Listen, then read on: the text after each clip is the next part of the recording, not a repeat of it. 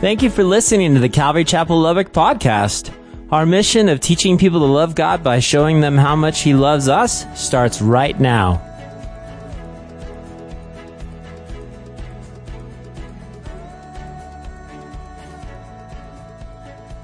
Well, notice there in verse 17, have you ever met somebody that's been so radically changed by the Lord that their life completely changes? Have you met anybody like that? Maybe your life was like that when you came to Christ for salvation and your life was radically changed. And you would expect someone who's had that kind of change on the inside to display some sort of change of characteristic on the outside. You would expect to see Christ lived out in their lives. And just stop and think of how different that you and I are from the world. First of all, God made you and I. So God made you just the way that you are. If you're like me, then you're an introvert. And if you are in a group of people, if you're like me, you'll find me in the corner. And there'll be a whole group of people, and I'll be the guy in the corner. And when somebody's walking up to me, I'll be thinking, oh no, they're coming over here.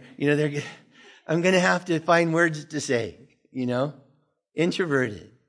And people say, well, Bob, why are you in the ministry then? I don't know. I don't know why I am. You're going to have to ask the Lord that. But my wife is an extrovert. And everybody in Georgetown knows Miss Lori.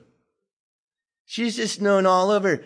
As a matter of fact, I am known as Lori's husband. That's how I'm known in Georgetown. And the couple that we bought our church property from, I saw them in the grocery store one day. And they came up and they said, hey, we're so glad we ran into you. We want to know if we can come and have coffee with you in your office. And I'm thinking, maybe they need some counseling. Maybe they have a Bible question or whatever, and they want to ask it. And they said, well, we've heard all about this Lori, and could you ask her to come to coffee too? We want to meet her. That was the only reason why they wanted to have coffee. It was sort of a bummer, kind of a letdown. But, extroverts or introverts rather are sort of used to that kind of thing. We want to meet your extrovert wife, and everybody knows Lori. But I want you to know that God doesn't make mistakes. And God made you just the way you are. He made you your skin color. He gave you your eye color. He gave you your personality, the kind of humor that you laugh at or the kind of love stories that you like to watch. My wife is habitually watching the Hallmark Channel. She loves the Hallmark Channel. And God made you the way you are. God made you the size you are, at least in the beginning. He made you the size that you are. Like me, I've grown on my own a little bit. God made you the way that you are. And He's given you your gifts. When the Lord saved you and I, He intended for you and I to be led by the Holy Spirit. Intended that you and I are united in the glory of the Lord. That together during worship, as we're singing and praising the Lord, that what makes us one is that we're worshiping the same God and giving Him glory. It's been said that when you're in Rome, do as the Romans, but I don't think that applies to Christianity. When you're in the world, you should do as the Lord wills, not as the world does. Notice in verse 17, Paul talks about how that there are some believers that, though they're saved, they walk like the world. Notice here it says that according to Paul, we're not to walk as the Gentiles walk. And he says, this I say, therefore, and testify in the Lord, that you should no longer walk as the rest of the Gentiles walk in the futility of their mind. And so here Paul is exhorting you and I to walk as believers in the Lord and to really apply the work of Christ in our lives in a way that people know that we're saved. But he begins then in verse 17 to define what he means by don't walk as the unbelievers walk. In verse 17, he exhorts them to walk in a way where it pleases the Lord. Notice he talks about those who walk in the futility of their mind. They don't listen to the things of the Lord anymore. You know anybody like that? That maybe once used to walk with the Lord, but now they're not listening. They're not tuned into the Lord anymore. I heard this story about an old man who was very hard of hearing. He was like my dad. My dad is 94. And when we talk on the phone, it's a one-way conversation. You know, he doesn't hear what I'm saying. And yesterday he said, well, I can hear you. Okay. You just got to talk slower. So I'm trying to talk slower, Dad, you know, kind of a thing. And so what I do now is I just call him on the phone. And when I'm on the phone, I just let him talk. And the other day when I called him, I was on my way to San Marcos, about a 45-minute drive from Georgetown. And he told me all about how he doesn't drink enough water. And like for 45 minutes, but I just let him talk. You know, I love him so much, but I just let him talk. But he's hard of hearing. It's hard to talk to him. And I heard about a man. He was so hard of hearing and he was having chest pains. And so he went to his doctor. He's just an old man. And so he goes in and gets a checkup and the doctor gives him some advice and he leaves. And 2 weeks later, the doctor sees Mr. Jones on the sidewalk and he's walking down the street and he has the most beautiful girl on his arm. She's about 20 years old. She's a knockout, like a model. And so the doctor walks up to Mr. Jones and he says, hey, Mr. Jones, how are you feeling since you came in? And the old man says, I feel great since I visited you and I've been applying your advice every day. And he said, well, Mr. Jones, what was that advice? And he said, well, you told me to go out and get a hot mama and be cheerful. And the doctor said, no, Mr. Jones, I didn't say that. I said, you've got a heart murmur, be careful. There's times when we don't hear from the Lord right. But the world doesn't listen at all. Their minds are made up of futility. It's empty, isn't it? The phrase in the futility of their mind, if you're reading from the King James Version, then it's mindless. And many of you have seen someone this week do something that was mindless. Has anybody seen anyone, or maybe you did something mindless, but you're not going to raise your hand up, are you? But our second daughter, Jenna, is the most awkward girl you'd ever imagine. And she loves awkward stories. Does anybody like awkward stories? And she comes over and she's got, Dad, you won't believe what I did. And the other day, she's a speech therapist, and she works with little kids. And the other day they were working with a craft and somehow it tied into speech therapy, but she turned the little girl's hands pink. They were working with dye that you dye Easter eggs with. And she didn't know what to do because the mom was coming to pick her up and here the girl's got pink hands, kind of a thing. But there are those that do some pretty mindless things. I remember the other day I was driving down the street in Georgetown. It's Williams Drive. That's our main drive. And it's always busy. And I was going to get barbecue for lunch. And I was on my way back and I saw this woman and she was pushing a stroller across the street. She wasn't in a crosswalk or whatever. She was just going straight across the street. And she had a little kid in the stroller. And as she was walking across the street, she started running and she had a phone in the crick of her neck. And she's kind of pushing the stroller, talking or whatever. And when she got near the median, the wheels turned suddenly and she did a whole 360 right there with the stroller in the middle of the street. And I'm thinking how mindless that you would just go across the street with a little kid and not go in the crosswalk. I'm like Mr. Safety, you're not in the sidewalk or a crosswalk. And not only that, but the funniest part is, and I can find humor in just about anything, is, the look on the little kid's face as he was doing the 360, it's like right at Disneyland kind of a thing. But there are people that you and I associate every day who do mindless things.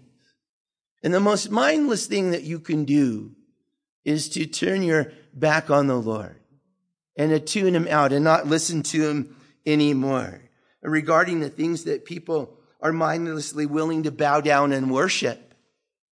Isaiah writes in Isaiah 44:18, they do not know nor understand, speaking of false gods that people have fashioned or carved or made. These false gods are not alive. They do not know nor understand, for he, the Lord, has shut their eyes so that they cannot see, and their hearts so that they cannot understand, nor no one considers in his heart, nor is there knowledge, nor understanding to say, I've burned half of it in the fire. Yes, I've also baked bread on its coals. I have roasted meat and eaten it. And since I make the rest of it an abomination, shall I fall down before a block of wood? In other words, should you worship a piece of wood that you've carved into an idol? He feeds on ashes. A deceived heart has turned him aside, and he cannot deliver his soul, nor say, is there not a lie in my right hand? Speaking of the falsehood of idolatry. If you've ever been to a museum where they have archaeological items from a dig in Mesopotamia or in Iraq, some of those places, you'll find all of these little idols that mankind has made over the years, the thousands of years. They make these little idols. Some are ivory, some are wood, some are stone. But these are the idols that the family worshipped. And so they would fashion these, or they would buy them. Remember, Paul ran into a guy that made the little idols to Diana, and he got ran out of town because of, telling people that Diana was a false god. He got ran out of town. But these little idols, and so the parents would buy these little idols or make one themselves, and they would set it on the mantle of the fireplace. And they would tell the kids, this is a God that we worship. This is the God that's going to bless our crops or make mom and dad fruitful so we have lots of kids. Or, if you're looking for a spouse, bow down and pray to this God, this false God, or whatever it is. And so they would worship these little false gods and all. And so here Isaiah is talking about how those idols are dead. He describes how people make their own gods. It's crazy to think about how somebody would take a piece of wood that fell from a tree and shape it and bow down and worship it, is what he's saying. My question for you is, do you and I make our own gods? Are there things that you and I have fashioned in our lives that take up our time and our talent? Are there things that you and I do occupy our time with?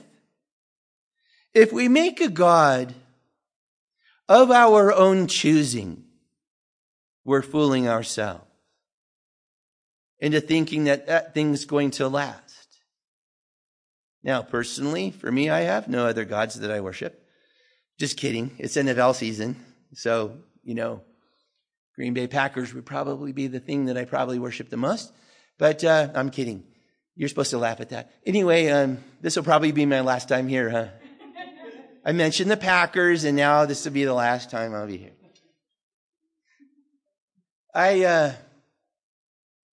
For the longest time, I've wanted a Ducati motorcycle, an XDeval S. It's about 1,300 cc, about 160 horsepower. I made the mistake of going and sitting on one. And then that was it. Then, I'm fashioning my little idol, And so I really think that when a Christian prays, you ought to pray not only for your needs, but your desires too. That way, as you're praying, the will of the Lord will filter out all the things that you desire. And so I found a picture of this Ducati motorcycle, and I cut it out and I put it in my prayer journal. I stapled it there to a page, and I put the date there, and I was praying for it. And I was having a meeting with my office manager, and we were talking about something. I don't remember what it was, but I had to open my prayer journal, and there on the page was this motorcycle in my journal. And Miss Sarah said, well, Pastor Bob, what's that motorcycle doing there in your prayer journal? God's not a genie. And I said, well, that's true. But I said, haven't you learned to pray for your desires too? That way God can kind of give you a yes or a no. Because if you just act on your desire, it may or may not be from the Lord.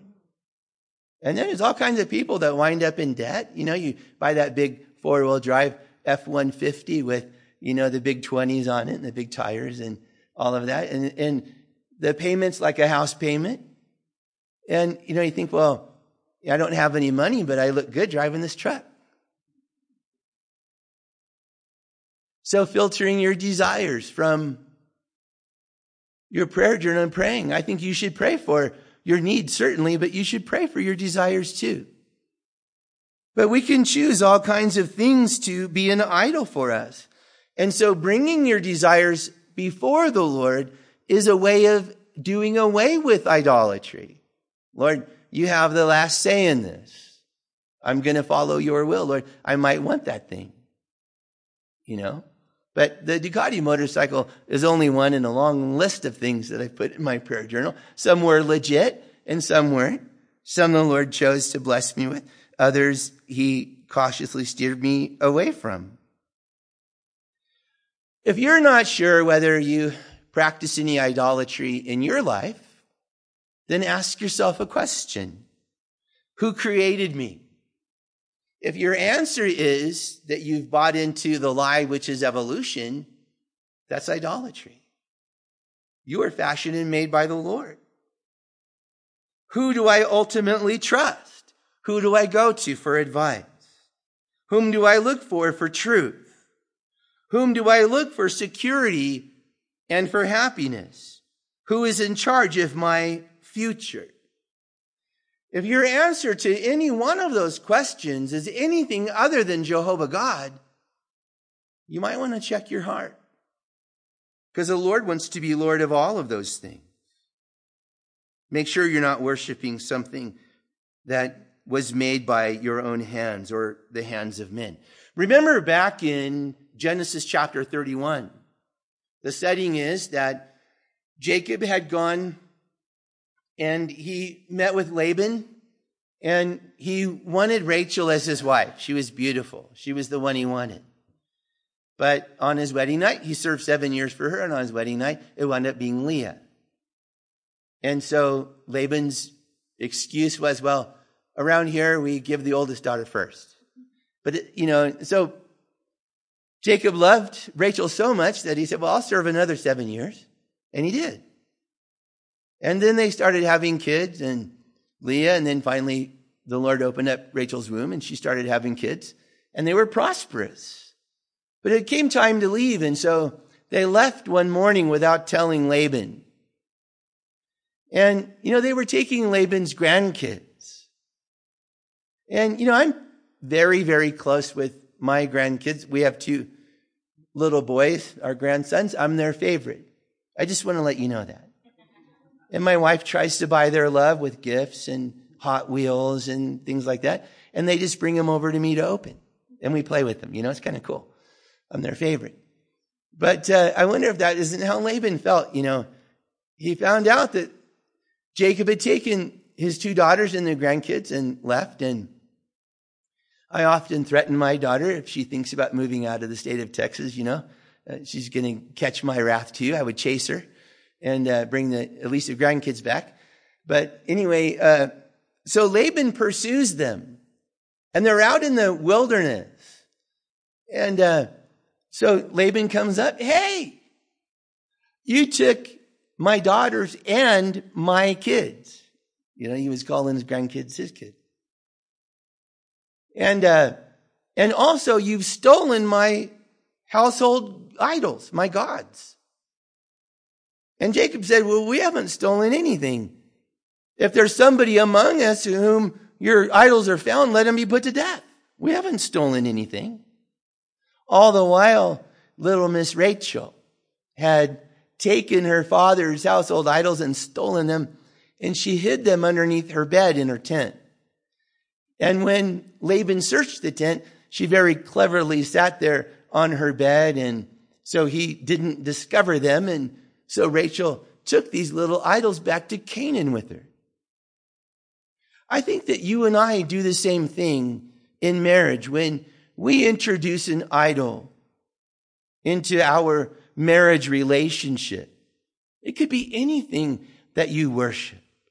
When your spouse is expecting and has every right to trust you to worship Jehovah God, there's times when we start to think in the futility of our mind, I want this thing, and so I'll do everything I can, work overtime, and I'll give it all my time and my talent and my treasure to obtain that thing. And sometimes even in family, we introduce an idol that ought not to be so. Look at verse 18. Having their understanding darkened, being alienated from the life of God because of the ignorance that is in them, because of the blindness of their heart, who, being past feeling, have given themselves over to lewdness, to work all uncleanness with greediness. Now, that doesn't sound at all like our world that we live in today, does it? Yeah, and you can't even turn around the channels. I turned on the TV in my hotel room last night just for a couple of minutes, and I had to turn it right back off again. In that time, in just a few minutes, I saw adultery, heard the F word, and I think probably about 5 or 6 other things. Man, Lord, I just turned it off, just read. Lewdness with uncleanness is all around us, isn't it? Having their understanding darkened. In Romans chapter 1, Paul writes about the hearts and the minds of worldly people in the time when he was ministering 2,000 years ago. And he mentions the foolishness of their hearts, that they were darkened, and professing themselves to be wise, they became fools. And they began to worship and serve the creature rather than the Creator, who is blessed forevermore. How many of you would like to take a trip with me to Maui? You want to go to Maui with me? You're like, we're not going with, maybe Pastor Ben, but we're not going with you anywhere. This has been long. We heard you for a while. No, we're not going. But if some of you are brave enough to go to Maui with me in your mind right now, in your imagination, let's go. We get on the airplane, we fly there, and the first thing that we do is we want to go to the beach. And so we go to Big Beach, and we're going to body surf and snorkel, and so there we are. We're getting ready to go in and enjoy the water, and you see this young man come from the parking lot, and he walks down to the shore, and he puts his toes in the water and raises up his hands, and he begins to worship the ocean. Oh, Mother Ocean, you're the one that made me. And he begins to worship, praise the ocean. And then he looks up in the sky, sees the seagull circling around his cooler. And he begins to worship the seagull. Thank you, Father Seagull, for protecting me and watching over me. And he begins to worship the animals and the ocean. And you and I, we're standing there and we're thinking, how foolish. We know God made the heavens and the earth. The heavens declare His glory, we read. And so we think, well, how silly that is. That somebody would look at creation and worship the creation instead of the Creator, who's blessed forevermore. But believe me, when you go over there, the locals there worship all kinds of things that are not the Lord. Sea turtles and all. You better believe it. And in Paul's day, people were worshiping all kinds of different things. It's sort of ironic to think about in the 1960s, how that there were men with PhDs that left their position at colleges and they made their way to India to visit some ashram that was there of an avatar, and then supposedly this man had attained some kind of godhood.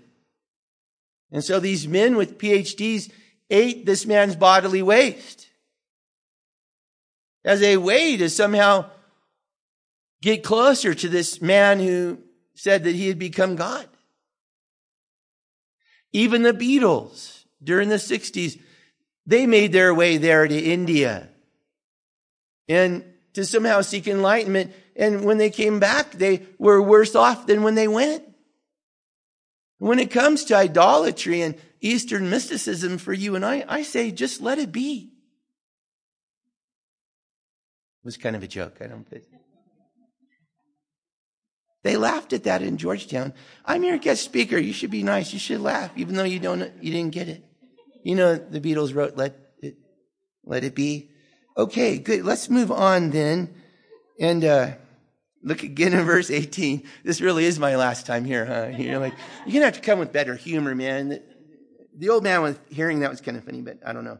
Anyway, notice in verse 18, being alienated or separated from the life of God through the ignorance that is in them. The ungodly live in a fallen state. Those that live in the world, they have a body and they have a soul. But so does my dog. She has a body and soul. I do know, as a matter of fact, though, that she's going to go to heaven. I don't know about your dog, but my dog's going to be there, I think, one day. But that's just my opinion. But anyway, those people that have a body and a soul, they only live for bodily appetites. The things that satisfy them when they're hungry, they eat and all. Now, you and I do this on Thanksgiving Day. It's next month, believe it or not. And so you're sitting around the Thanksgiving table and there's a big turkey there and a ham and you're having stuffing and all of that. And, you know, you cram your mouth with all this good food. And I'm blessed because my wife is such an amazing cook and all of that. And we always have an amazing Thanksgiving. The table's just full of good food. And I can't have just one plate. I have two big plates and I pile it as high as I can. And I push myself back from the table and say, I'll never have another bite of food in my life. I'm so full.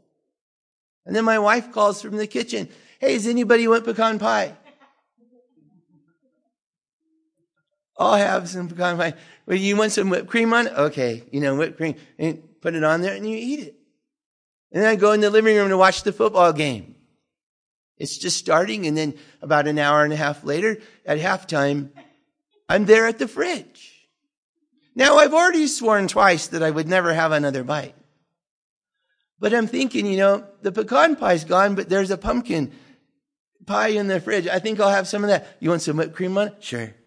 And you have the whipped cream on it, and you're thinking, I'm so much different than the world. You know what? We have our appetites too, as Christians.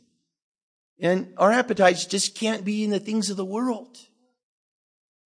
Our heart, our thirst, our desires must pant after the things of the Lord. As a deer pants for the water brook, our appetites, our desires are to be in the Lord, not in the things of the world. The Bible says that God is spirit. And those that worship him must worship him in spirit and in truth. But the spirit of the ungodly man is dead. He lives in a fallen state. In 1 John chapter 5, verse 11, 1 John 5:11, it says, this is the record, that God has given us eternal life, speaking about those that are born again. And this life is in the Son. And he that has Son has life. And he that hath not the Son hath not life. Look again at what it says. He that has the Son has life. The question you should ask is, how do I know that I'm born again? How do I know that I have eternal life? I think that you know because your life will produce the evidence that you're changed. So that you're not living after the ways of the world. We're to be different. I am now seeking the things of the kingdom. I'm not seeking the things of this world around me. I'm changed. In Matthew chapter 16, verse 24, Jesus said, if anyone desires to come after me, let him deny himself, which speaks of leaving worldly things behind, not having any idols in our lives. And he said, you take up the cross and you follow me. For whoever desires to save his life will lose it. Whoever desires to walk after the world will lose his life. But whoever loses his life for my sake will find it. And who doesn't want that? For what profit is it if a man gains the whole world and yet loses his own soul? Or what will a man give in exchange for his soul? I'd like to ask you a question. What's your greatest ambition in life? What is it that you'd like to accomplish so that when you're in heaven with the Lord and you look back, if you even care what happened here on earth anymore, you look back, what do you hope to see? To remember about your life what you accomplished. What's your greatest ambition? I recently read an internet poll, and they asked that question, what's your greatest ambition? And there's some of the responses. And so one person said, well, I'd like to have a job I don't despise. I don't know if you're in that situation or not. Not now. I love my job now. I'm good. We're okay. But I've had jobs in the past where, your boss, your manager just makes things miserable for you, Another person said, well, I'd like to have both my parents back. I can only imagine what my life and the lives of my kids would be like if they were still here. Life would be so much better. One guy said, I'd like to have hair again. It would be nice if you could have that. One person said, well, I'd like to be disgustingly rich. Right now, I'm only disgusting. I like to be disgustingly rich. I like that. For you and I, in our life ambition, what we hope to accomplish, we need to measure that ambition against the long-term consequences of seeking that thing. What is the true value of things that you gain if in gaining them you lose your own soul? Jesus told the story of a rich man who gained great wealth. And he had so much that he built big storehouses and barns to store everything that he had. And so as he was building them, he even produced more. And so he thought, well, I'll tear everything down and I'll build bigger. And so he built bigger and all of that. That's what I desire to do. And then I'll live a life of ease. I'll be able to kick back and just enjoy my wealth. And God said of him, you fool. Tonight your soul's going to be required of you. And then who will have your riches? Life's short, man. And you and I all know people whose lives ended suddenly. They didn't know that it was going to end suddenly. And you and I know people who were not prepared. What good is it if you have everything and lose your soul? The question is, now that you've placed your faith in Jesus Christ for salvation, what are the things that you should seek in your life? What is it like to live a life in the Spirit? Not only having a body and a soul, but being born again. What is that like for us? You and I know that we have eternal life, that we're going to go home to be with the Lord in glory. We know that, but what do we do in the meantime? Jesus gave us 3 commands. He told you and I to ask and seek and knock. Now, asking for our needs takes faith, doesn't it? Lord, you said you would meet my needs. Here they are. And you come before the Lord daily with your prayer journal and your Bible on your lap. And after you've read and worshiped the Lord, now you're going to ask. And Lord, I pray. And you pray for your kids, of course, and you pray for this ministry here in Lubbock, and you pray for your rent, and you pray, Lord, help us make the car payment or whatever. And you're asking, Lord, you said to ask. And that takes faith. Though you don't see the answer, it takes faith to ask, right? Faith is the substance of things not seen. And though I haven't seen the answer, Jesus said to ask. And in the Greek, the way that you parse the ask and seek and knock is it's a continual, every day, knocking and all. And so you're asking the Lord. And when the Lord answers your prayer, then you write the word answered next to your prayer request in your journal and write the date down. Why? Well, because like me, sometimes you don't have a good day. You know what I mean? And life is hard and depressing, and things don't turn out the way we wanted them to. You might have baggage from your past, things that have happened to you, or things that you've done, mistakes, and they haunt you and all. And the reason why you write answered next to your prayer request is when you're having a bad day. And as you read through your journal, you see the word answered, answered, answered.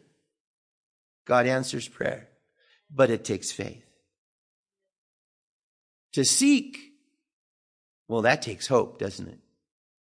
Because when you ask, you're seeking the answer to that request. Whether you go to the mailbox and hope that the answer's in your mail, or whatever it is, you're seeking the answer. And daily as you're walking, as you're praying, you have the expectation God's going to answer that prayer. That's seeking. It takes hope. Lord, I know you're going to answer it. I'm looking for your answer. But the greatest of the three takes love. That's where you knock. If you have a metal door, it sounds like that. And you're knocking.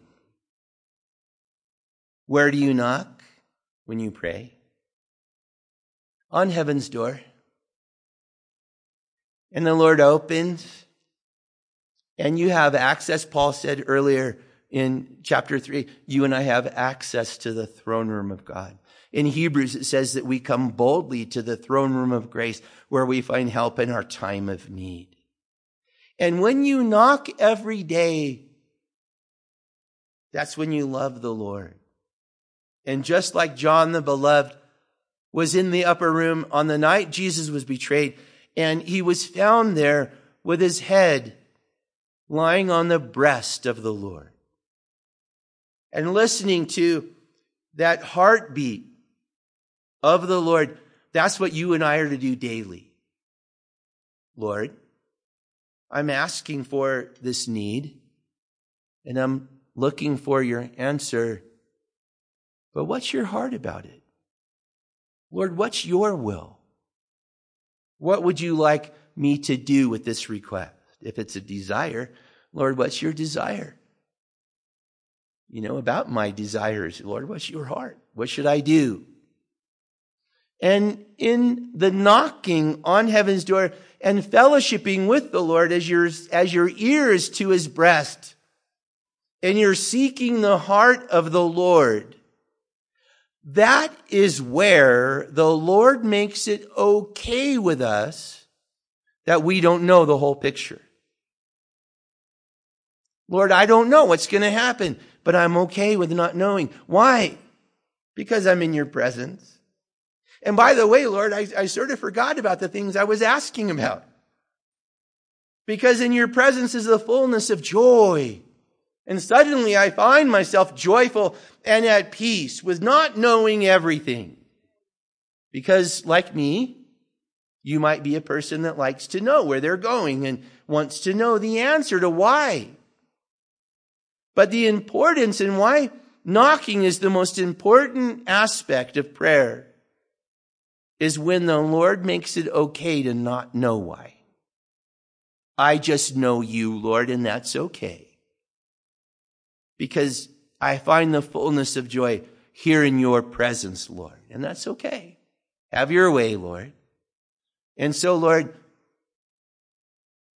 that Ducati I was praying about, whether I have it or not, I don't care. Well, maybe a little bit.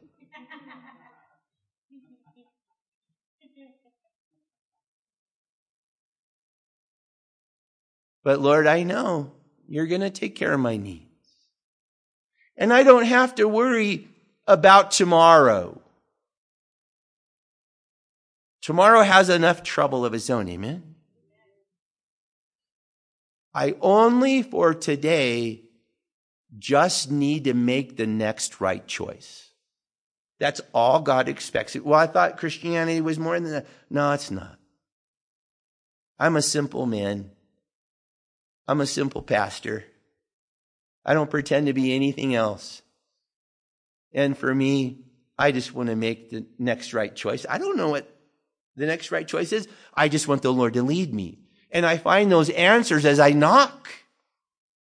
Not when I ask and seek, but when my ear is to his chest and I ask the Lord, what's your heart about this next decision? You'll find peace with the Lord as you knock. This week, my prayer for you is that you'll knock every day. And that my prayer for you is that in your prayer journal, the word answered will be there just time after time after time. In the meantime, while you're seeking that answer, hope in the Lord. God's heard your prayers. But the most important is the knocking. This week, knock on heaven's door. And you'll find that peace that you need in your time of need. Amen? Let's have a word of prayer. Father, as we bring our time to a close today, I want to thank you for letting us be together. And Lord, for teaching us what the world is like and what we should be and how different we should be from the world. We're not to live in the futility of our mind. Our mind's to be fixed on you. So speak to us, Lord, from your word as we worship, as we pray. And give us a week of fruitfulness, Lord, as we seek you, Lord. I pray, once again, please bring Pastor Ben back safely, Lord, from his trip. And I pray for Calvary Lubbock, Lord, that you would fill this place with your Spirit, that there would be immense fruit, that God, you would bless with exceeding blessings, Lord. In Jesus' name we pray. Amen.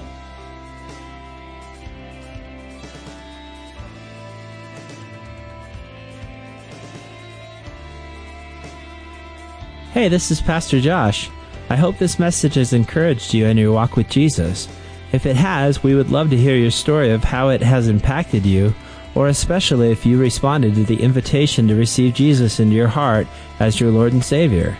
To get in touch or to receive more information, please contact us by phone at 806-799-2227 or send an email to calvarylubbock@hotmail.com.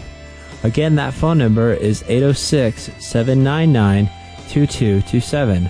Also, if you want to partner with us financially to take the gospel to West Texas and the world, please click on the donate button on calvarychapellubbock.org. Thanks for listening to the podcast. May God richly bless you.